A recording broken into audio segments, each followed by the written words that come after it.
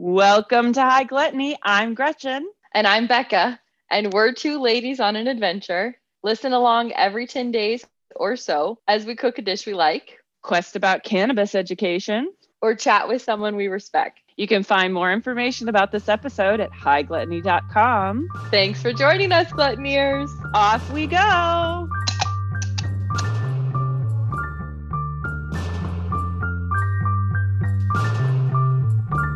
Gretchen, we haven't recorded in a long time. Hello, how are you? What's going on?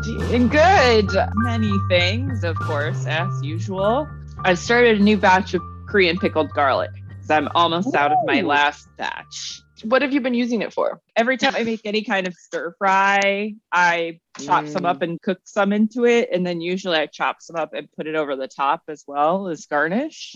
Ooh. Are you noticing a difference in the flavor as it continues to sit? Well, I keep adding things to it. So it's Of course.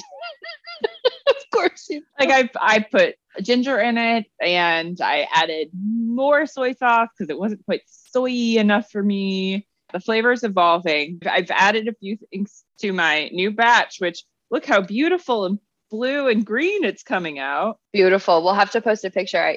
I'll try to describe it, but Gretchen has just a really large flip top sealed mason jar thing. And there's all of these little whole garlic cloves, and some of them are really green, almost a blue, and some of them are still really white. And it's beautiful. Oh my gosh, that's so exciting. I did 2/3 with vinegar and then 1/3 water. I added ginger to it this time. Your cat?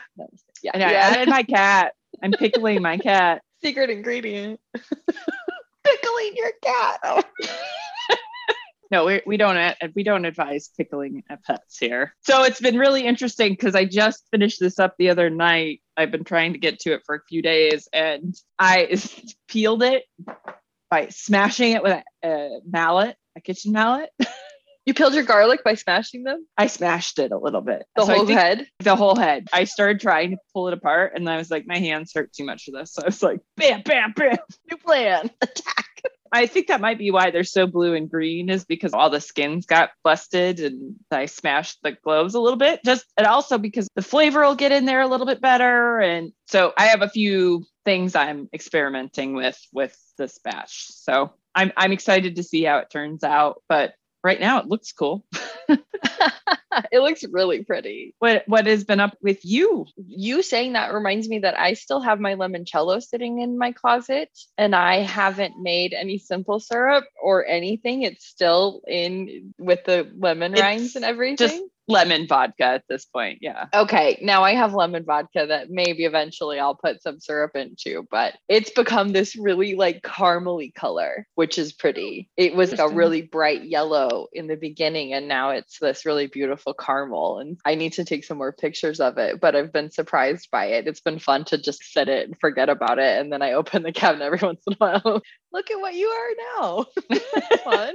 But otherwise, I'm deep into puppyhood life, and it's amazing and exhausting. And I love right now in this present state of mind, I'll never get a puppy again. And I'm like so happy to have one, but oh my God, there's so much work. I have decided that we officially need paternity leave for anyone who gets an animal. It is not fair that people with babies get to have all the leave. Also, and if you have a baby, you should still get time off for your pet, because it's a lot of work. It's a lot of work in the beginning. It's a lot of work all the time. And anyway, everyone, we should have like a year at least of family leave if you welcome a new member of a human to your family, and we should have at least a month of pet leave. I've decided. Becca Doobie Platform 2022. All the leaves. All the leaves. Yes. I like it. I like it too. Okay, I'll start lobbying. This is going to be the like secondary platform of High Gluttony. We're on this.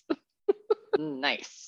Oh my gosh. But otherwise, I'm enjoying some vodka and lemonade. It's getting in the 60s again here. So it's feeling nice out, and just wanted a little bit of a bright, fun drink. So I'm sipping on some vodka lemonade. What about you? I saw you Gretchen's had a very fun reaction to this cocktail that she's sipping on right away. So can you tell us a little bit about what you're drinking? I'm still working on my cocktail development for work. We decided to do one called Rocket Cocktail.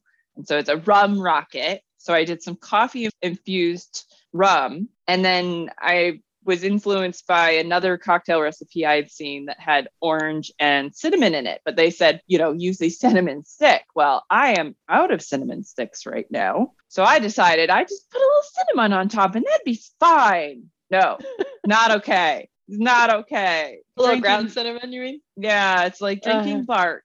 It's not pleasant. Did you change anything about it, or you're just powering through it as it is? I'm going to power through it at this point. Actually, what I should do is just get a straw, because that'll help. Because the bark is on the top. So if I use a straw, I can at least break through the layer of bark and get to the beverage. The beverage tastes good. It's just a really unpleasant texture. But it has cinnamon, orange, coffee flavored rum that I infused with by using nitrous. And then casually said, I'm like, I poured some lemonade into a jar. I need nitrous infused. Gretchen is extra. God, I love it.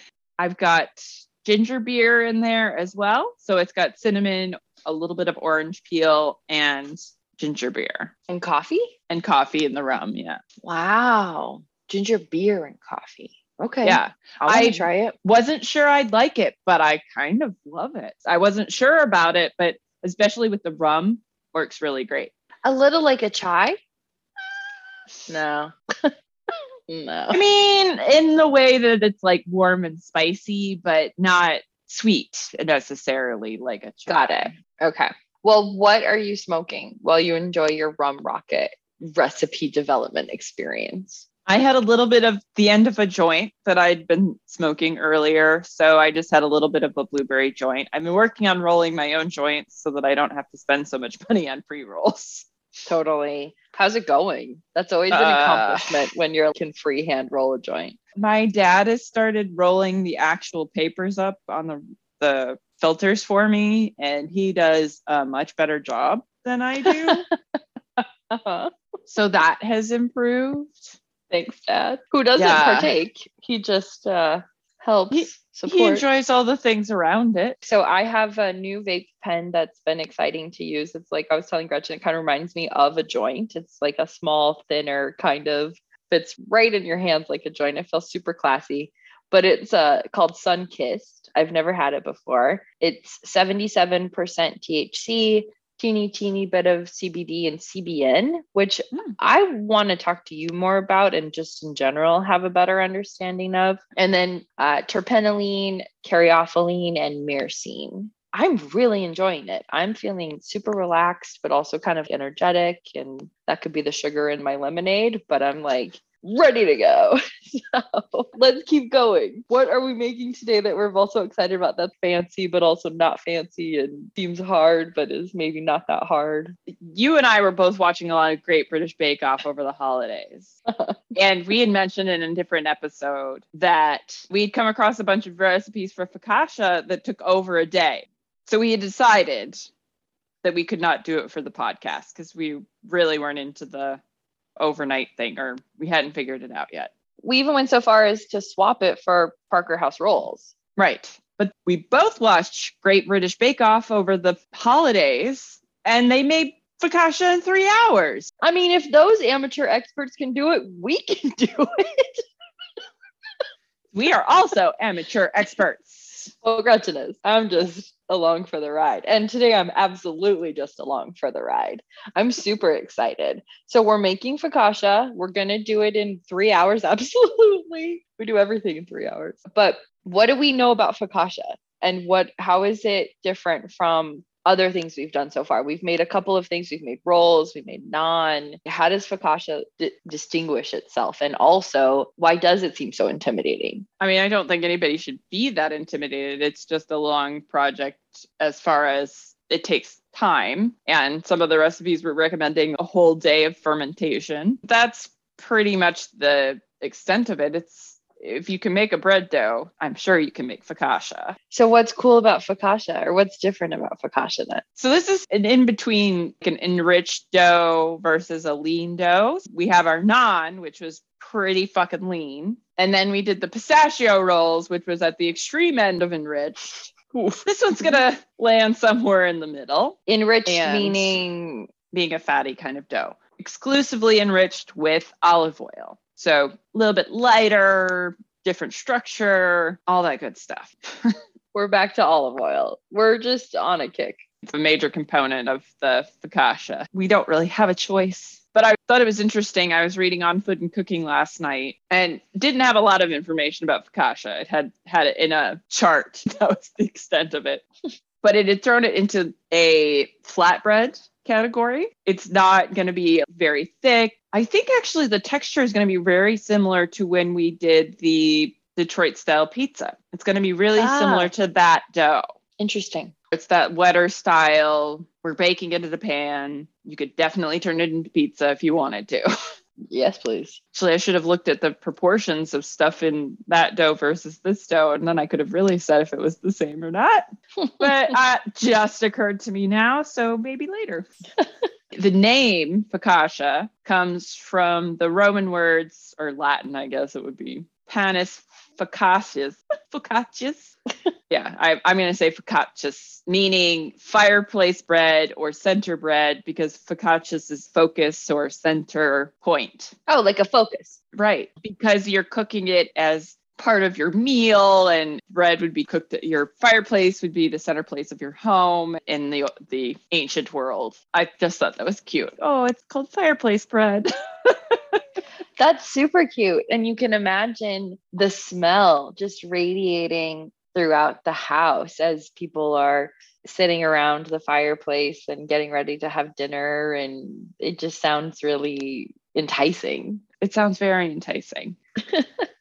It is thought to have originated probably with either the Etruscans or the ancient Greeks. Not really sure. There's a lot of random history out there that you can look up. It's kind of like limoncello, where there's a few different stories. But since we've been making leavened bread for 6,000 years, we can assume the recipe's probably been around for a while. Sure. For this, you'd need to be in an area that had olive oil too, at least for the recipe we're making. Yes. Early days, yes. Right. So we are actually using a recipe from Paul Hollywood of the Great British Bake Off, because his was a 3-hour recipe. His was 3 hours, and we know he has good judgment. We are going to be using 140 milliliters of olive oil plus extra for kneading and to finish. There's a lot of olive oil in this. Mm-hmm. That's about 9.5 tablespoons, as compared to 500 grams of strong white bread flour plus extra for dusting. And that's about 2 cups plus 1 tablespoon. Then we're going to need 360 milliliters of cool water. Gretchen explained to me that that's basically just not warm. It doesn't have to be a specific cool temperature, and that's about 12.2 ounces. We're going to use 10 grams of salt, which is almost 1.5 teaspoons, 10 grams of instant yeast. And I'm excited because Gretchen's going to talk to us about yeast later. And this is something that's a mystery to me. So I'm looking forward to this. And then we will need just a little bit of fine semolina flour for dusting. This is optional, he says. I did get some. Of course, Gretchen had some. I mean, I'm making that assumption, but of course she did. I'm also making that assumption. I did not check. Okay, so we'll both find out. And then, in a shocking twist of events, Paul Hollywood did not list out his toppings, including flaky sea salt and dried oregano. So we have added, for everyone's edification, toppings / herbs and ingredients. You're welcome. You are all so welcome. You've said that people should not be intimidated by this. And what world level would you say this is? I'm going to slot it firmly in a 2, just because you have to knead it and you have to be patient while it rises. So as long as you do those things, you're going to be pretty golden, but it's not overly complicated. What do our steps look like? What do our not overly complicated steps look like? So we need to make sure we've got a plastic container to let this rest in that is grease. It has to be pretty big, right? Paul Hollywood said 2 to 3 liters, which is, I mean, that's not an enormous container. Okay. It just needs room to rise. Once you see how much 500 grams of flour is, you kind of get an idea. The container I'm using is a 9.6 cups. That's roughly 2 liters. It's a decent sized container, but it's not enormous. And mine's, I don't know, but it's also not a square, but it's just a plastic bucket. The only reason he's saying to make it square is because this is such a soft dough, we don't want to spend a lot of time handling it or having to rearrange it. And so using it from a square container just means you'll have square pieces of risen dough. But that's pretty much the extent of why it has to be a square container. No one's going to come and be like, you did it wrong if you don't have a square container. So not necessary, but helps you in the long run with this classic shape in particular. Okay. Correct. Okay. Yes. So we are first oiling that container. And then what's next on the agenda? We combine our flour, yeast, and salt.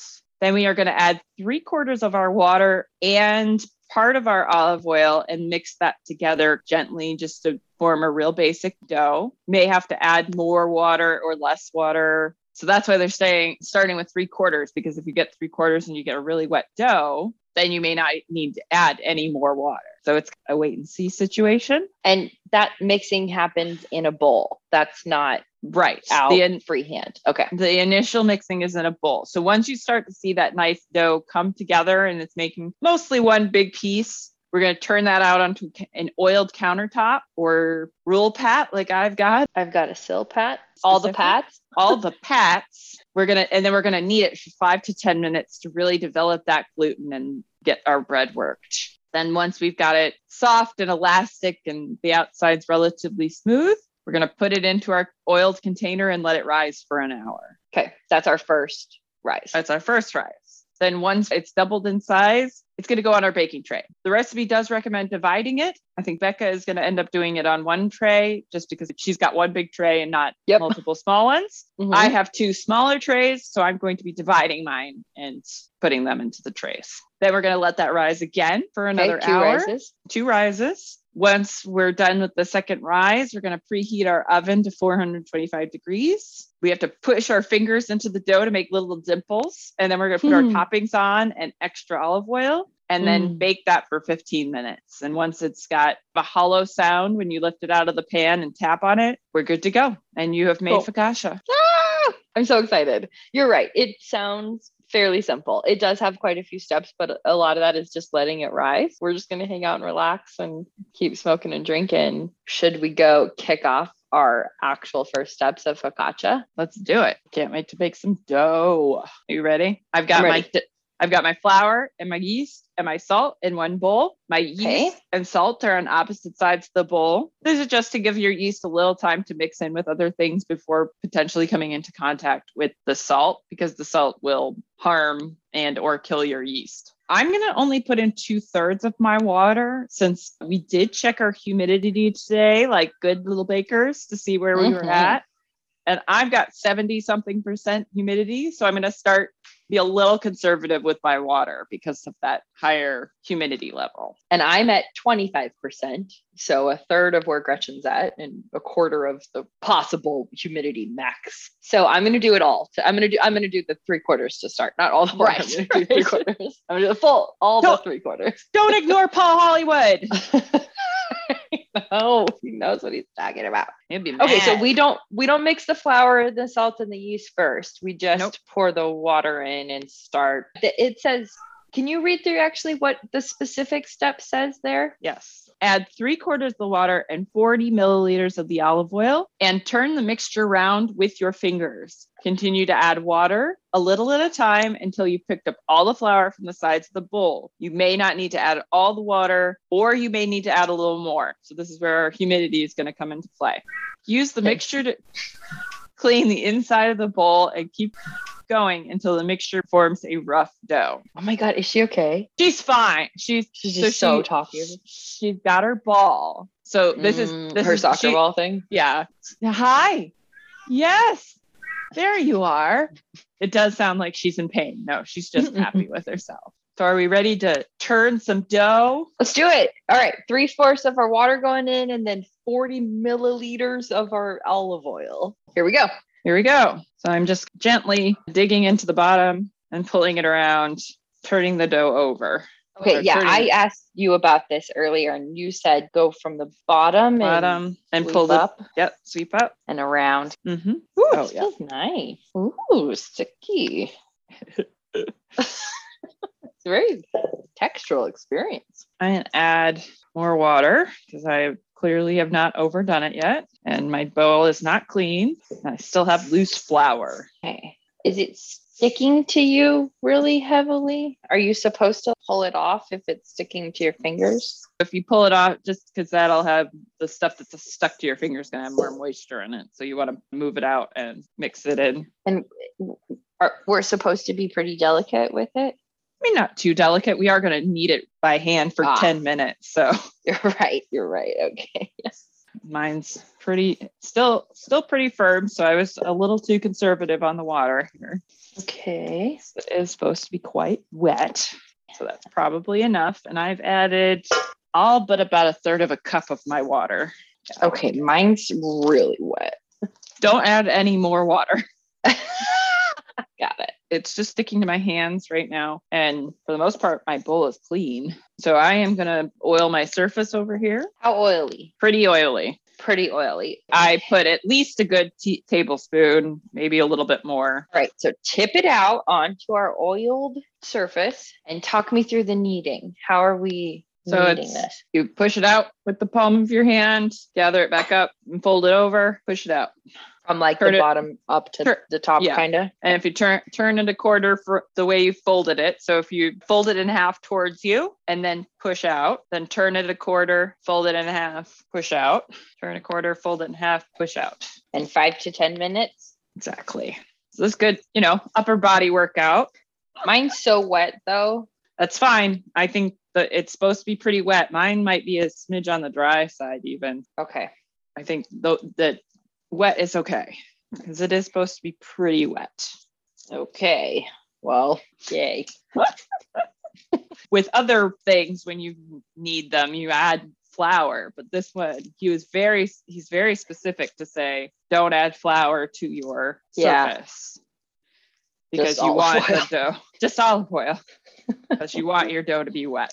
Be wet and loose. Super sticky and wet for me. I think I'm probably in a similar place where my dough is probably a little wetter than I'd like at the moment. Mine's like almost ricotta-y. Mine does look kind of like ricotta. And it's sticking. Yeah. A little more olive oil. I'm adding some olive oil to my hands. Ooh, okay. I'll do that too. Rub it around on the silpat, roll pat, or whatever surface you're using. Or the counter. I was going to say, can you do it right on a counter? Yeah. I just like being able to pick up, especially something like this. It's got a little bit of some potential stick to it. It's nice to have something silicone. Mm-hmm. So it is easy to clean up. Mm-hmm. But doesn't the oil just get through on the counter anyway? What do you mean get through on the counter? Doesn't it like get soaked through the silpat a little bit into the counter? No. Oh. Okay. Not usually, unless you've got a little bit of moisture on your counter too. But it does. You shouldn't have anything going through your silpat because it's a sealed silicone mat. Okay. Oh, we're supposed to coat the work surface with the remaining oil. All of the rest of it? Yeah. I thought it was for going over the top. I kept adding more. Okay, here we go. I'm going to keep a teeny bit back because I have added a lot in between. Okay, that's fun. Ooh, this is fun. It's very slippery. Yeah, it's like a slip and slide. Little focaccia slip and slide. Don't get much slip and slide in your life as an adult. No, and I was always scared. You were not a slip and slider? No, I don't think I ever did it. Really? Do you like roller coasters? Oh no. Oh, okay. Okay, good. So I'm at 5 minutes. And since Do you have any clumps? Oh yeah, mine is still Okay. pretty ricotta-y. Looks like my dough has some cellulite. My elbow doesn't like this today. I love kneading dough by hand, but it is not good for my joints. I bet. That's such a bummer that you can't enjoy things the way you want to. Yeah. At least this is only 5 to 10 minutes. So right. Hopefully that gives you that satisfaction, but not too much exertion. Yeah, I'll just have to do my paraffin dip and beat on myself with my percussion massager later. Just the daily things you have to do to stay on top of it. Yep. So mine's starting to smooth out some. I'm looking a bit more like, I don't really know, more like ricotta than cottage cheese, I guess. Okay. Some changes happening. What shape are we looking for here? A square? Or? Well, we're going to put it doesn't really matter what the shape of the dough is while you're kneading it. I see. It turns out to be, because you're going to put it in a container and that's going to start dictating the shape that you've got.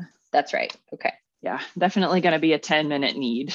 It's fun though, because most of the time we've made dough, it's been in the mixer. So at least this way we could talk while we're kneading. There was something we made. Did we make a pasta by hand? That was tough. Oh, yeah. I always knead my pasta by hand for the most part. Of course. But that was a tough one. I remember kneading and being like, I don't know if I got it. Well, you're getting better with your doughs. You're getting the feel of it now. My Parker House rolls came out pretty good. Exactly. Yeah. Although honestly, like if I were to make this stuff on my own, I'm not sure if I could do it. I mean, I could do it, but there's not a lot of drive there to do it. Yeah, I've rarely made the things we make together a second time. So I don't blame you. Yeah, I'm inspired by you. I just don't have the drive. The self-drive. Yeah, for that. But I love doing it with you. Good. Yeah. I'm glad I can make it more fun for you. I want it to be a little bit smoother, but it still does look like it's got a little cellulite to it. Mm-hmm. Mine's like it was like a Play-Doh kind of thing, but it wasn't Play-Doh, like a goo kind of thing. That's what mine has going on. Like gack? Yeah, gack. That's what it is. Yeah, gack. Oh my God, gack. Weird shit that was part of our childhoods. I know. My gosh. Has it been how long? Has it been 10 minutes? Almost. We're almost there. Okay. Mine's smoothed out pretty well. It does still have a little bit of a cellulite-y thing going on. Okay. But since this is a bit more of a rustic style bread, I don't think you have to have it quite as smooth as something if you were like doing more of a shaped loaf.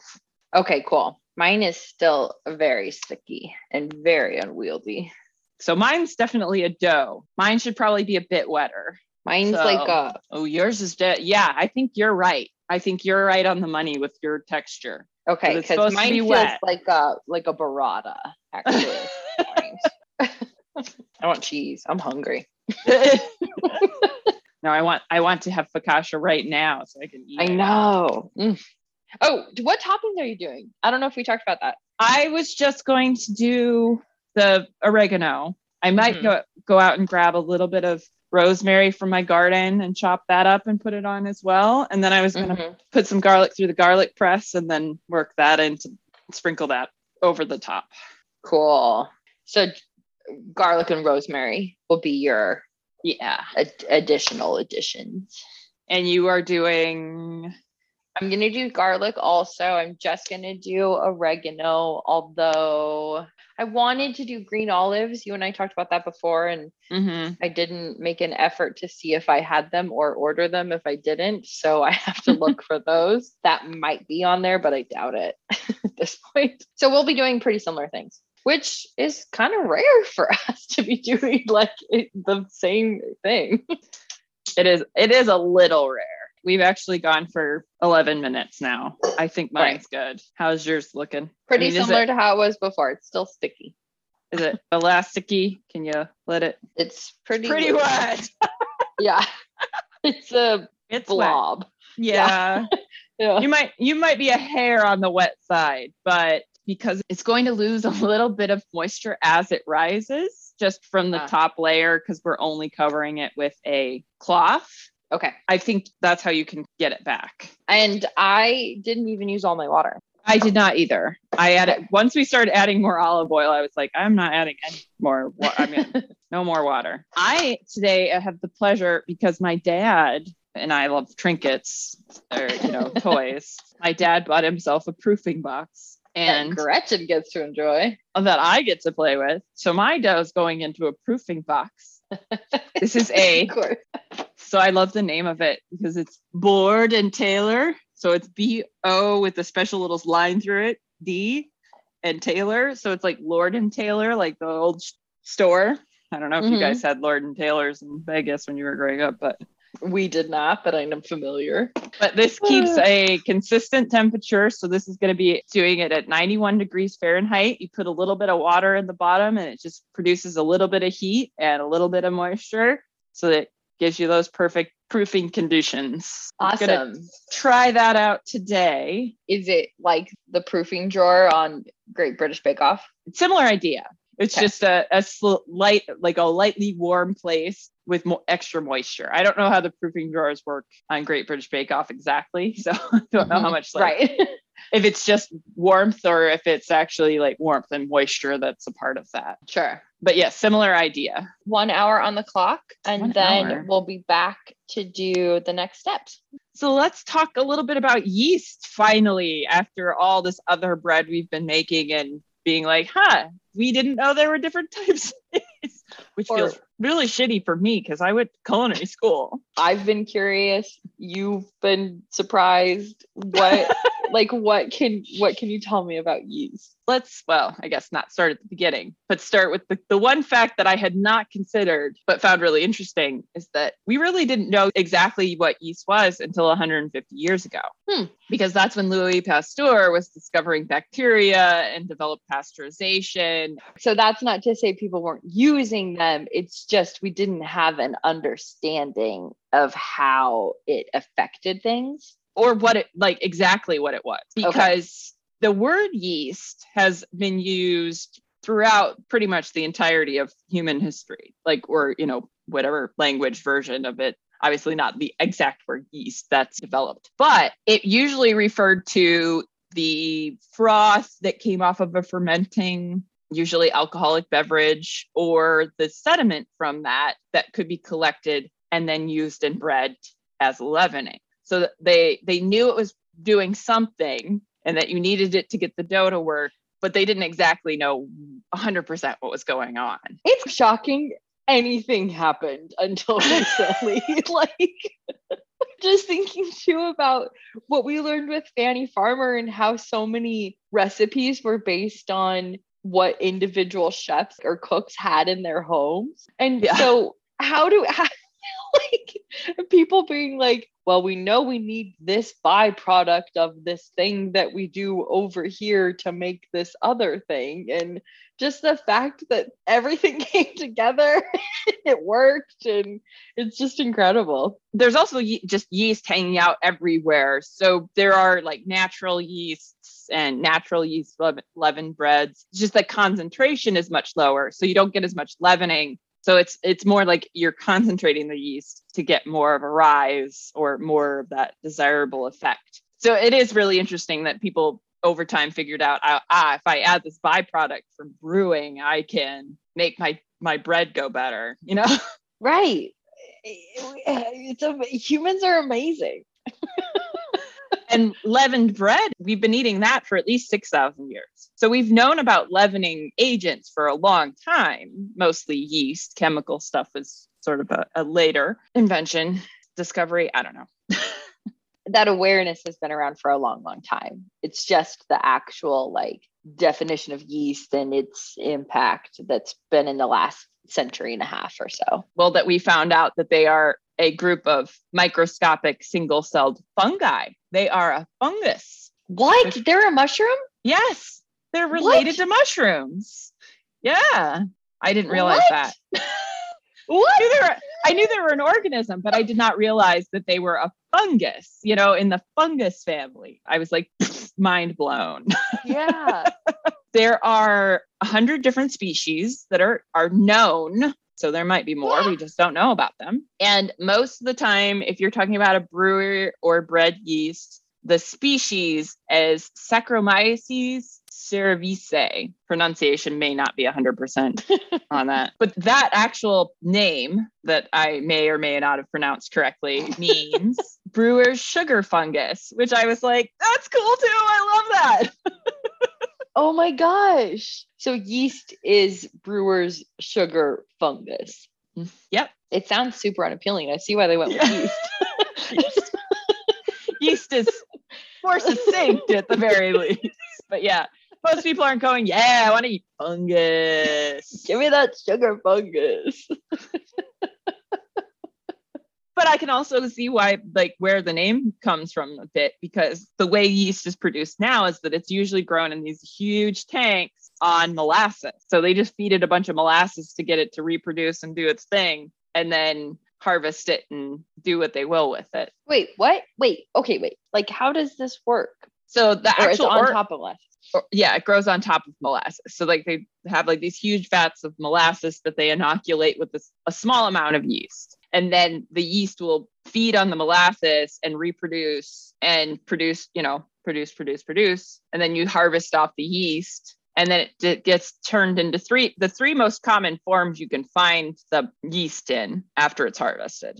Part of this, I also am making the assumption as that they have it inoculated and then they just feed it. So it's like a sourdough starter. If anyone had done that during quarantine, I know or ginger beer. Anything that has the like mother starter thing. Right. And mothers are generally, well, they're bacteria. So it's a little bit different. But what's the originator? How do you get that first starter? Because you can grow it from there. You can pull pieces of it from there and make your own. But what do you start with? What is it? Where does yeast come from naturally? I can't answer that question. I don't know. It's a mushroom. It's a mushroom. It's a mushroom. You find it in mushroom stuff. You get it from the grocery store, Becca. That's all you need. I know, but when we have our compound, how are we going to get our own yeast if we're like in the middle of nowhere? Where's our compound? We'll just grow it. Well, yeah, but what is it? We'll just have to make sure we have at least a packet of yeast to grow our stuff from. You're right. Okay. It's really, if you're doing like home bread making, if we were in the apocalypse times and I was feeling the need to create my own yeast, the easiest way to do it is to do something like a sourdough starter where you're feeding something to produce that yeast naturally. Because that's what most sourdough starters are. If you don't start it with yeast from a store, you can just like leave a sourdough starter on your counter and it'll pull in the yeast from the air and and the surfaces. Like yeast is everywhere. Okay. So when you do something like sourdough, and the reason that like sourdough from the San Francisco Bay Area tastes so different is the type of yeast that grows here naturally in the air. Because of salt or just? I don't know. Okay. I don't know the determining factors, but it's a special yeast. That's why that's why San Francisco sourdough is like its own like fancy thing. You said there's 3 common types that you can purchase. Okay. So there's cake yeast. I've only used this in professional kitchens. I've never really looked for it at like a grocery store. But the reason I don't think you see it there very often is that it only lasts a week or 2 and then it dies. So it's very fresh, but I've only ever used it in restaurants. So does it look the same as the other yeasts? It's a similar color, but it's actually like it comes in a block. So it's a block of yeast and it crumbles apart. It's not real hard. Like a tofu? Almost, yeah. But it's not, it doesn't hold together like a tofu does. It's much more crumbly. So it's a little bit drier. It's not as much of a uniform block, but it is a block and it's putty-like almost. So if you had put active dry yeast, let's say, with a little bit of water, just a small amount, and mixed it up and let that turn into a paste, it would be a similar texture, but not very common for home use. You're going to usually find active dry or instant dry yeast. Active dry or instant dry, which I've confused. Yes, we've both confused them, which is why I was like, we should talk about yeast so we know what we're talking about. Yeah. What's going on with yeast? What's active dry then? Active dry has been around a lot longer. So that's been a much more available product. Whereas instant dry yeast was only developed, I think, in the 1970s, if I'm remembering correctly from my reading. Okay. And the active dry is it's dehydrated to a certain extent, and then it has yeast byproducts that completely coat the outside of the yeast cell, and it makes an impermeable layer around the yeast. So it's those little balls. Yes. Yeah. Okay. I mean, an instant dry yeast looks very similar, which is why I don't think I had put together that they're two different things, because I assumed they were the same. So active dry yeast, because it has this harder coating on the outside, you have to rehydrate it in water first. So when you come across recipes where it's like, put it in water and let it start foaming, that's usually active. That's active dry yeast. Is the active then an indicator of the fact that it needs to be activated? I don't know where the names There's came no from. way to distinguish. Okay. Yeah, I didn't get that deep into it. I only looked on food and cooking. So I really have like a little bit of knowledge here. but more than I had before. Yeah, it's way more than I had. And I figured it was enough. Once I'd written a whole paragraph, I was like, that's enough for now. All right. So active dry has to be rehydrated. Correct. Okay. But instant dry, they developed a technique where they could put a more permeable layer around the yeast cells. That outer layer? Yeah. So it's not as thick as the active dry. So you don't need something to rehydrate that outer layer in order to make the yeast work as quickly. So why would you ever specifically need active dry? Well, I don't know.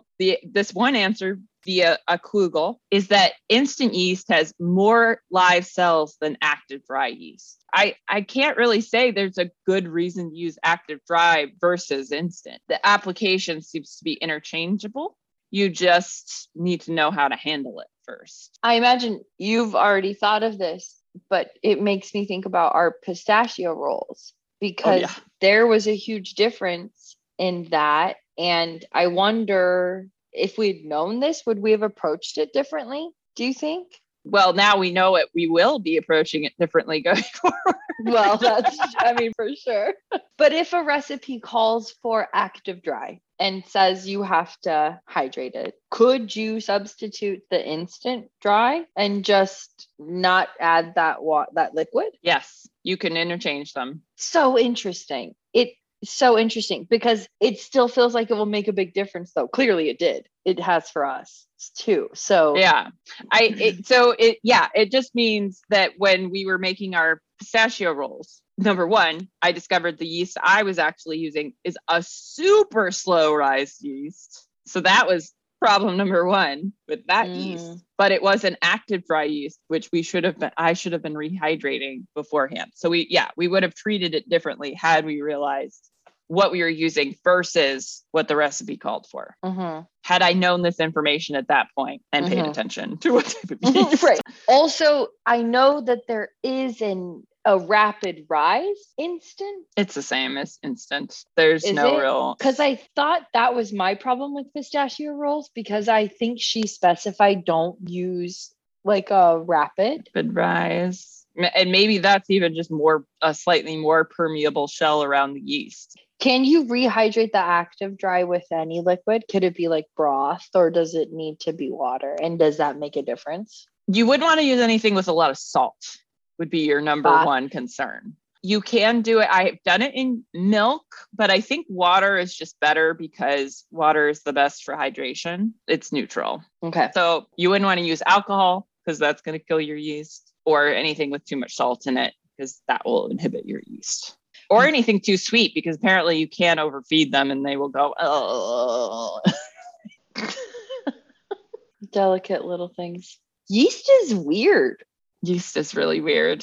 Yes. Like it. And it's most happy at 95 degrees. That would be the sweet spot. When we were doing our pistachio rolls, we probably weren't making sure that our environment was warm enough. So we got kicked in the face there. I think those are the highlights. And yeah, so they are actually interchangeable. And if you just need to know that there are two different things and make sure you treat them right. Oh my gosh. Okay. I love it. That was interesting. I'm just fascinated by the fact that they're related to mushrooms. Yeah, that was yeasting. Oh, you're clever. I love puns so much. Me too. That's the reason we get along so well. No kidding. So our dough is looking nicely risen. It's been about an hour or something. You won't be surprised to learn we didn't set a timer, so we're just guesstimating it's been about an hour. Gretchen has been checking the size, and now we've decided. Yeah, we've decided to go forward. So what are we looking at for next steps then, Gretchen? Now that we've risen, doubled in size, we are going to remove our dough very gently from its plastic containers and put it back on our oiled surface. I'm going to divide my dough into 2 pieces and then put it on one of each of those baking trays that have been lined with parchment paper and have olive oil in them already. And then we are going to stretch our dough out into our pan. More olive oil. Yes. Just bring it on. This is also when we dust with semolina. So it's a little olive oil on the surface and the semolina. So we take it out gently, stretch it out on 1 or 2 pans or 3 or 100, whatever you're doing. So stretch and sort of put into shape, and ideally kind of a rectangle. Correct. So squarish rectangle kind of thing. I've seen round focaccia, like it doesn't really whatever matter. You want. The next step is to cover it with a plastic bag, technically. That is the suggested. Paul Hollywood's method is to cover it with a plastic bag. We're just going to put a little layer of plastic wrap over ours because neither one of us really has plastic bag. Not big enough for that. What? What's running around the UK with these giant plastic bags? Like, what? If you've ever seen the turkey roasting bags. Oh, like the big foil kind of bag thing. Well, they're like a plastic bag. I was like, yeah, where would you get one of those? But that would be something that probably would be big enough to go over like your half sheet pan for proofing. So that would be a good thing to have around. So once it's stretched out and shaped, and before we put it in that plastic bag, we cover the top just a little bit with semolina, just kind of like sprinkle it on top. Nope, just underneath when you're before you put it down. Because you're putting the semolina on your work surface before you divide it. So you could put a little olive oil because you're just going to tip your dough out onto your pan. All right. So I should oil and then semolina dust before I tip my dough out. Right. Also, the tipping of the dough, I get it. I get it because it's supposed to be gentle. It's just funny to keep saying, tip your dough out. I'm preparing my work surface over here with the requested olive oil and semolina. I will follow suit. Oh my God, I'm really excited. And I'm going to go get my dough. I'm only going to be able to fit one of my pans into the proofer here. So the other one's just going to get covered and put on the counter. All right. And we're just kind of like spreading that oil around. Definitely get some on the sides as well. I don't know if yours will get all the way over to the sides because you're using one big pan. As much surface area as you can get. Right. Okay. And then some semolina. Oh my gosh. This is my first time using semolina. Feels like it doesn't make a huge difference, but that's okay. I'm excited nonetheless to be using it. It is exciting. Thank you. Little dusting. Okay, go. Tipping. Oh, it's beautifully falling out. It just looks like a little perfect pillow, like a cloud. I'm going to cut mine in half. I should have used as a pizza cutter. Would have been a really good idea. Oh. And it looks like you're just shaping it out to fit the shape of that pan. Right. Exactly. Okay. That's pretty much the whole point.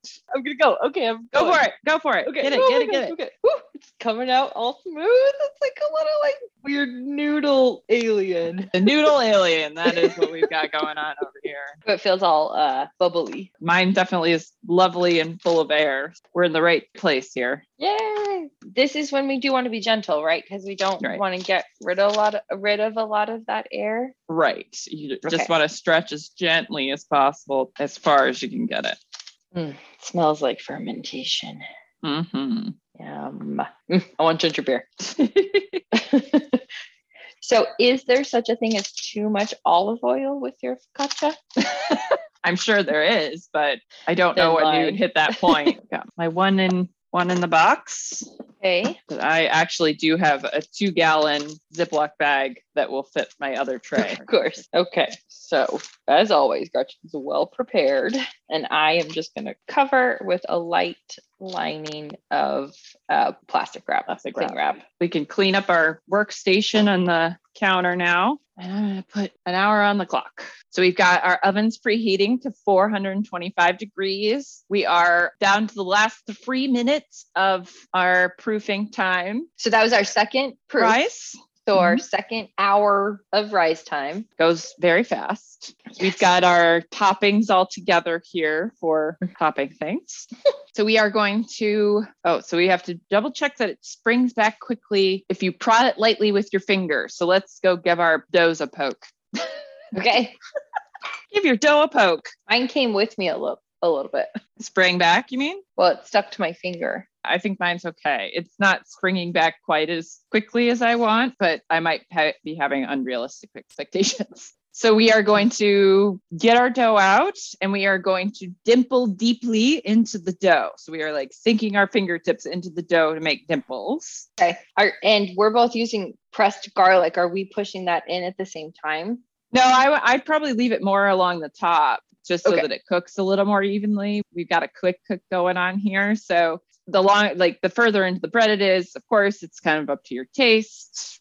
Some people like raw garlic, some people like more cooked. So if you want some like variation, maybe sprinkle it over the top and then dimple. And you could kind of get some pushed in and cool. It's what you make it. When you start making your own food, you can do whatever the fuck you want to it. No one can stop you. We got to push all the way through to the bottom of the pan. And then we are going to drizzle with olive oil and sprinkle with our toppings. Okay. And then we are going to bake for 15 minutes. So we are really cruising along here. I'm ready. What if it makes little holes? I think that's okay. Okay.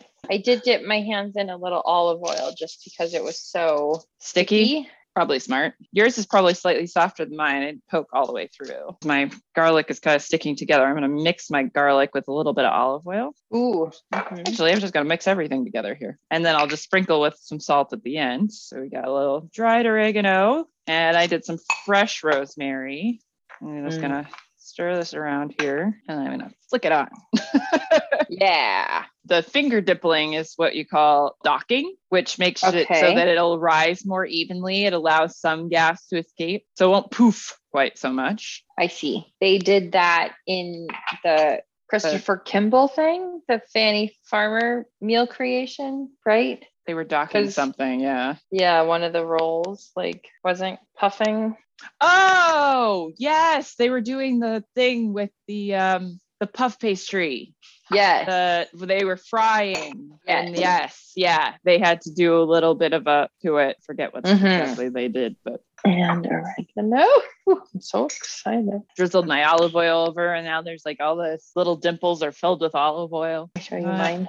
Oh, beautiful. Look how gorgeous that is. Thank you. I'm almost ready. My oven's about to hit the temperature. Oh, and I'm going to put it right in on my baking stone. My dad's been baking bread this week, so the stone is predominantly placed in the middle of the oven. Okay, here we go. 15 minutes. Oh my gosh, focaccia on the way. So we are rounding the end, the curve. What? The last bend. We're rounding the last bend on our focaccia. The bell end curve. You do know a bell end is a penis, right? What? No. What? I'm pretty sure bell end slang for penis in the English. It is. I didn't know that. That's funny. I knew knob was. Bell end is too. It's a vulgar slang from Britain. It's the top of the penis. Oh, well, so it's hello, the end British of the penis. listener. Yeah. Wake up. So we're reaching the head of the penis of our focaccia baking. Just a few minutes on the tip there. I mean, clock. Oh, mine are not very brown yet. They're quite pale. I'm going to turn them around. Although my garlic looks good. I wish I had shoved it in a little bit. Maybe I underestimated the ability of the garlic cook. Mine's very thin. Paul Hollywood would probably give me a too thin. We'll see. Okay, let's see what's going on here. Ooh, I'm going to turn it. It's very pretty. Yeah, it looks garlic's nice. Getting crispy. Yeah, I'm hoping for some nice browning on top, but it does look very focaccia-like. So at least there's that. How thick is yours? Not very thick. Okay. Probably 1.5 inches at the highest point. So it's definitely flat. How would we have gotten it thicker? Smaller pan, Oh, not spread it out as that much. okay. I was hoping mine would fill the pan a little bit more, but no, not quite. I see. I think I might pull mine. Even though it's Okay. not like super browned on the top, it feels crisp on the top. Well, make sure you flip it over and tap it. Okay, no, not ready. A few more minutes. We're at 17 minutes right now, total cooking time. Okay, I'm checking the bottom again. Mine is not close because we've just rounded 20 minutes. I feel like mine's done. Is it getting kind of crispier along the bottom? Is it getting kind of brown? And there's like one edge that's getting pretty dark. So Okay. I pulled it because I don't want that thin edge to burn. Almost 25 minutes. My goodness. Brown bread, festa, brown, get brown. Doing the bake-off bread watch. Squat. Doing the squat. Not brown enough. It's not ready. It's not ready. It's not ready. Ah, it's ready. It's ready. Yeah. Cranked up the heat because it's not cooking like I like. Come on, bread. We've got shit to do. I'm getting to 30 minutes now. I don't know if I should just pull it and just go with it because I feel like it's Too long. Like regardless. right. That it might, I might just be drying it out and not that there's no. There's no hope now. Gotta pull it. It's done. Okay. It's done. I'm done. I think I'd probably put it at 450 though to start. 450 Next just time. to kick it off. Yeah. Mm-hmm. Or check the actual temperature of my oven because maybe my oven wasn't warm enough. Sure, that too. So we're gonna let these cool off a little bit and come back and give them a taste test in a bit. Okay, I'm so excited. I know I can I hardly want to eat it right now. I'm so Right? hungry. I know. Oh my god. Okay. Soon. Okay, we got this. We can do this. An exercise in patience. An exercise in focaccia. So let's get into this focaccia. Oh my gosh, I can't wait. Okay, here we go. Ooh. Oh, this is nice. Okay, show me Huh? yours. Oh yeah. See? Mm-hmm. Yeah. Yours is Perfect. thicker than mine.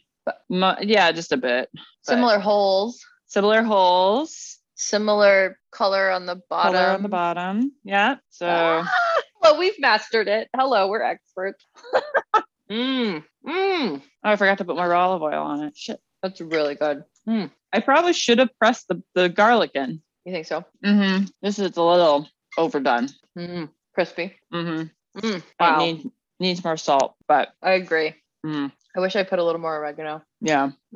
That's so good though. Yeah. And not hard. So what do you think? What world level? 2. 2. Great. Yeah, 2. Maybe this will be something you actually make again. I really might actually. Because it Now- is nice. It's like nice the way that making caramelized or granulated caramel is nice. That you can you can like walk away for a significant amount of time and do other Right. stuff or relax or whatever, you know. It is good like that. All right. Kasha, success. I'm chewing. Yes, success.